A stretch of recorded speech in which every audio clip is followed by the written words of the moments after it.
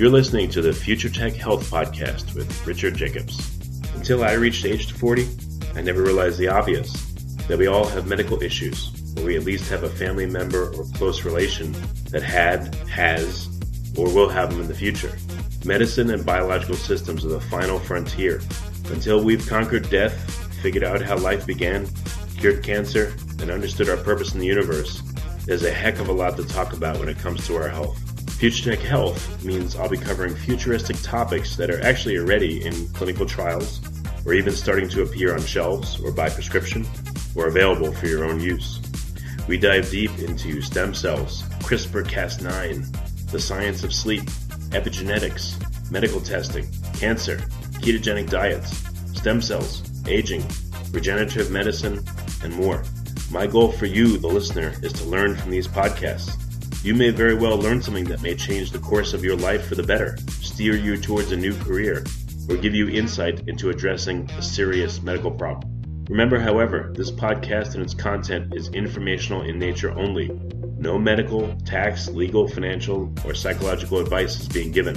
If you enjoy the podcast, please listen, subscribe, like, and share it with friends. Thank you. Hello, this is Richard Jacobs with the Future Tech and Future Tech Health Podcasts.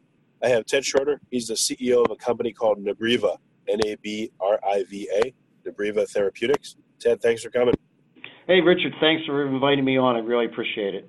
Yeah, tell me, this is probably a strange question. Where does the word Nabriva come from? So it's an acronym, and it actually stands for the origins of our company, which was the New Antibiotic Research Institute of Vienna, Austria. Okay. Originally, Nabriva was a spin out of Sandoz Pharmaceuticals and founded in Vienna, Austria. Oh, very cool. Okay. Yeah. What's your path been like? Like, why are you the CEO of this company? What's your interest in this area? Yeah, sure. So I've been in and around antibiotic sales and marketing and development for most of my 30-plus year career in the pharmaceutical industry, a lot of commercial experience, and I had founded a company in San Diego in 2015 called Zavante Therapeutics, and that was, and Zavante is developing a product called IV Fosfomycin, brand name Contipo, and we were acquired by Nabriva in July of 2018, and I became the CEO of the combined company because what lied before the company at that point would be commercializing the two assets. And so I've been here since July 2018. Okay, and what's the goal of Nabriva? Like, what are you guys working on specifically? Yeah, specifically we're working on novel antibiotics. Our first approved antibiotic this past August is a product called Zenletta, and it's the first new class of IV and oral antibiotic for the treatment of community-acquired pneumonia in adults in the United States in almost 2 decades. Oh. And our second product, which came with the Zavante acquisition, is IV Fosfomycin. That's a product that's been around other parts of the world for as long as 4 decades, but never available in the United States. And that is being developed for complicated urinary tract infections, and is particularly effective against many multi-drug resistant strains, which is why there's such renewed interest in the compound. Okay, I know some things you can say, some things you can't, but are these antibiotics novel in their mechanism of action, or is it just that you had to find the right compound to attack the bacteria that are causing these problems? Yeah, so they're actually novel mechanisms of action. In the case of Zenletta, it targets a unique binding site on the ribosome of the cell, the so-called protein factory of the cell, and so it interferes with protein synthesis. And while other antibiotics interfere with the same pathway, this is at a unique binding site that's not shared by any other classes of antibiotics, so it makes the product less susceptible to resistance and a low potential for cross-resistance to other classes. IV Fosfomycin targets is a completely novel class of antibiotics, and it targets an early step in peptidoglycan synthesis, so in developing the cell wall, where it irreversibly binds to an enzyme called MurA, and which leads to cell death. And that MurA enzyme only exists in bacterial cells. It does not exist in mammalian cells. Will these antibiotics be able to apply to other kinds of bacteria, like or a broad spectrum of bacteria, or only very few? Yeah, so in the case of Zenletta for community-acquired pneumonia, the beauty of this product is it was intelligently designed for pneumonia, for upper respiratory tract infections. So it only targets the organisms that are prevalent in those infections, things like staph and strep and the so-called atypical organisms. And it's highly effective against those, but it doesn't have any off-target activity for other organisms you don't really want to kill at the time, like E. coli and some others that we kind of carry around. So from a antibiotic stewardship perspective, trying to preserve antibiotics and use them in the most appropriate way, having a antibiotic that's targeted to the predominant pathogens with a short course of therapy is one of the goals that clinicians would like to achieve. In the case of fosfomycin, it's a broad spectrum antibiotic, has coverage for things like staph and strep, but also more serious multi-drug resistant organisms like carbapenem-resistant Enterococcus and et cetera. And that's the real interest in the product. It's really for its activity against these very difficult to treat gram-negative infections. What makes a gram-negative infection more difficult than gram-positive? Well, first they have a double cell wall. They also tend to be more pathogenic, and they tend to they've tended to mutate into various forms more rapidly than the gram-positives have, and so they're hard to eradicate. And certain species are harder than others. And then sometimes they share genes back and forth, and so having a novel antibiotic that kills in a completely different way than any other known class of antibiotic is a real need in the marketplace. And how is the one for communal pneumonia, is it administered locally, like through an inhaler, or is it swallowed as a pill? And would there be any, better localized effect or other sparing effect if it was administered locally? Yeah, so it's both an intravenous and a bioequivalent oral. So meaning you could start on the intravenous form in the hospital, and when the physician thinks you're stable enough, you can be sent home on the bioequivalent oral. So the benefit would be a potential to shorten hospital stays, or maybe even avoid the hospital altogether. And so it's a narrowly focused drug, but antibiotic, but it can be given by two different routes of administration, and that's a real advantage for the product. Okay, gotcha. Is it possible to make this act, again, locally and not systemically, even though you may administer it intravenously, or is that not really possible? Well, we haven't tested it for inhaled applications, but part of the challenge is, of course, with inhaled applications is that you sometimes have bacteria that are lurking in other parts of the body, like the bloodstream, et cetera. So it's there's certainly for certain conditions like cystic fibrosis, inhaled applications are kind of the pathway that has shown a lot of promise.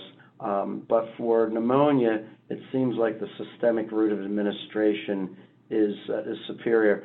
Plus, it would be hard to do it with the amount of drug you have to deliver. It would be hard to do it in a convenient way in the outpatient setting. Is this affecting the patient's typical or normal microbiome, or is it sparing of their microbiome? Have you guys evaluated that? Yeah, it's sparing of it because it doesn't have these off-target activities, and that's really the issue with a more broad-spectrum antibiotic like the quinolone class of antibiotics. They're great respiratory drugs, but they also kill everything else in the gut, and that's what leads to resistance, and also the emergence of things like C. difficile, which is a problematic organism that comes from disruption of the GI tract. Really, that's great that it's not broad spectrum. That's excellent, and it's rare. It seems like in the antibiotic. No, it is, and it's it's a drug that took 12 years. We discovered it in the Breva labs, and it's been brought all the way from the bench all the way into patients now as a commercial product.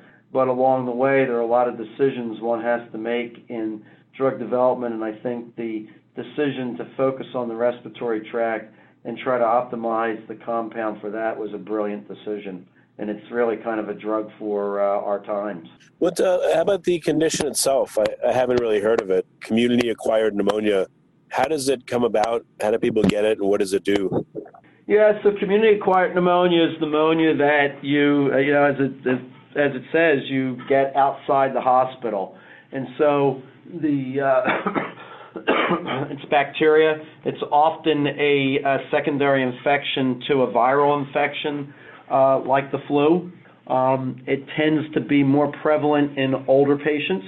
And so you about 5 million cases a year in the United States of community-acquired bacterial pneumonia, and has a relatively high rate of mortality and other adverse consequences associated with it.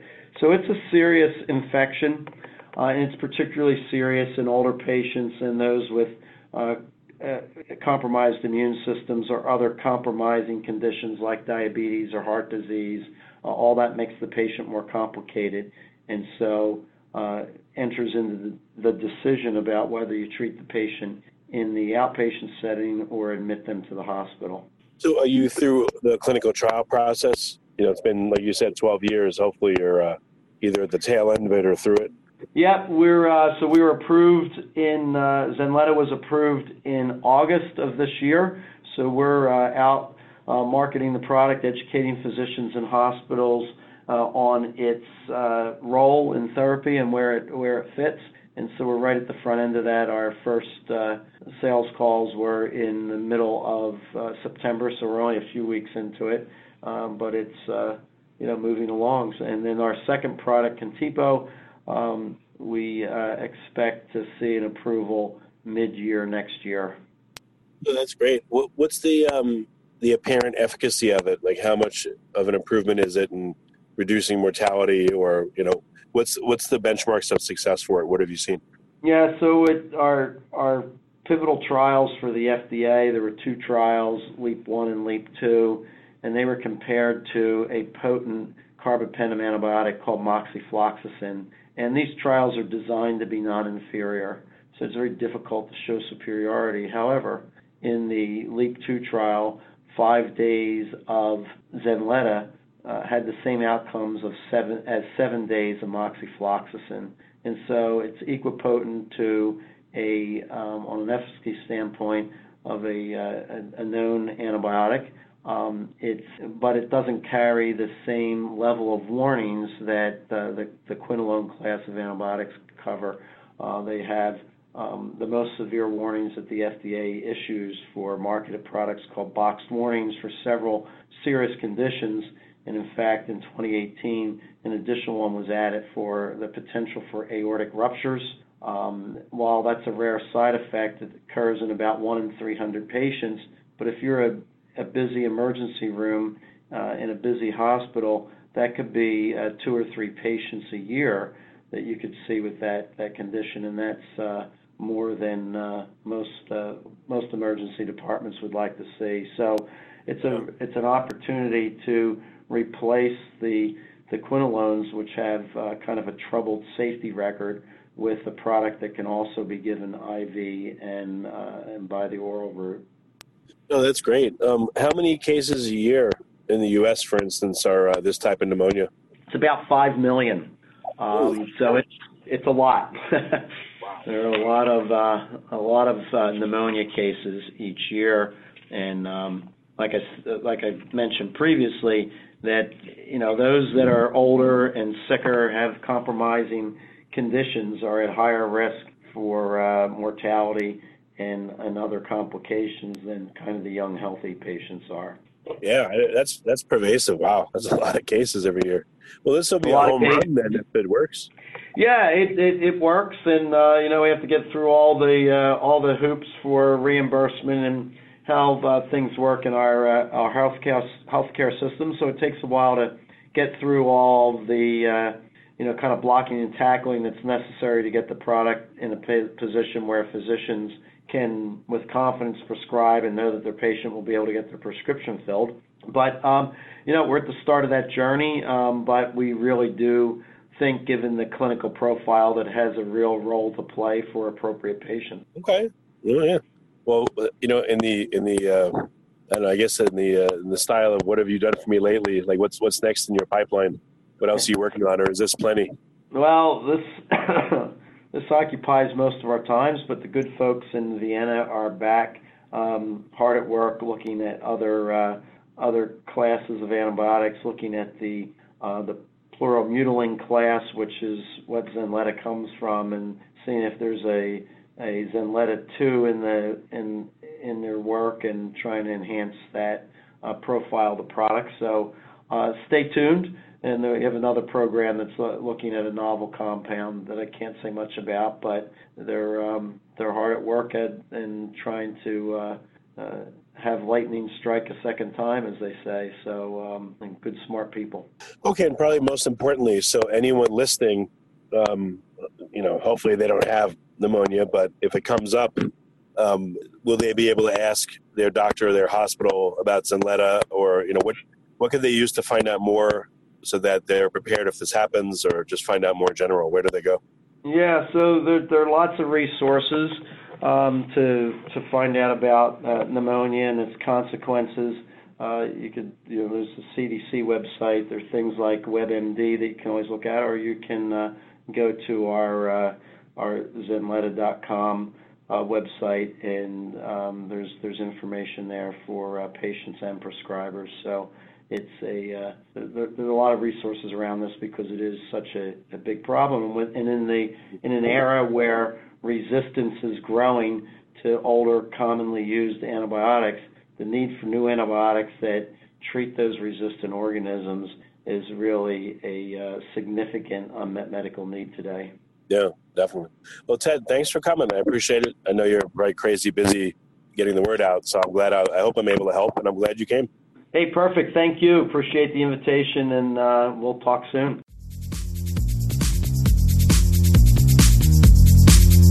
You're listening to the Future Tech Health Podcast with Richard Jacobs. Until I reached age 40, I never realized the obvious, that we all have medical issues, or we at least have a family member or close relation that has, or will have them in the future. Medicine and biological systems are the final frontier. Until we've conquered death, figured out how life began, cured cancer, and understood our purpose in the universe, there's a heck of a lot to talk about when it comes to our health. Future Tech Health means I'll be covering futuristic topics that are actually already in clinical trials, or even starting to appear on shelves or by prescription, or available for your own use. We dive deep into stem cells, CRISPR-Cas9, the science of sleep, epigenetics, medical testing, cancer, ketogenic diets, stem cells, aging, regenerative medicine, and more. My goal for you, the listener, is to learn from these podcasts. You may very well learn something that may change the course of your life for the better, steer you towards a new career, or give you insight into addressing a serious medical problem. Remember, however, this podcast and its content is informational in nature only. No medical, tax, legal, financial, or psychological advice is being given. If you enjoyed the podcast, please listen, subscribe, like, and share it with friends. Thank you.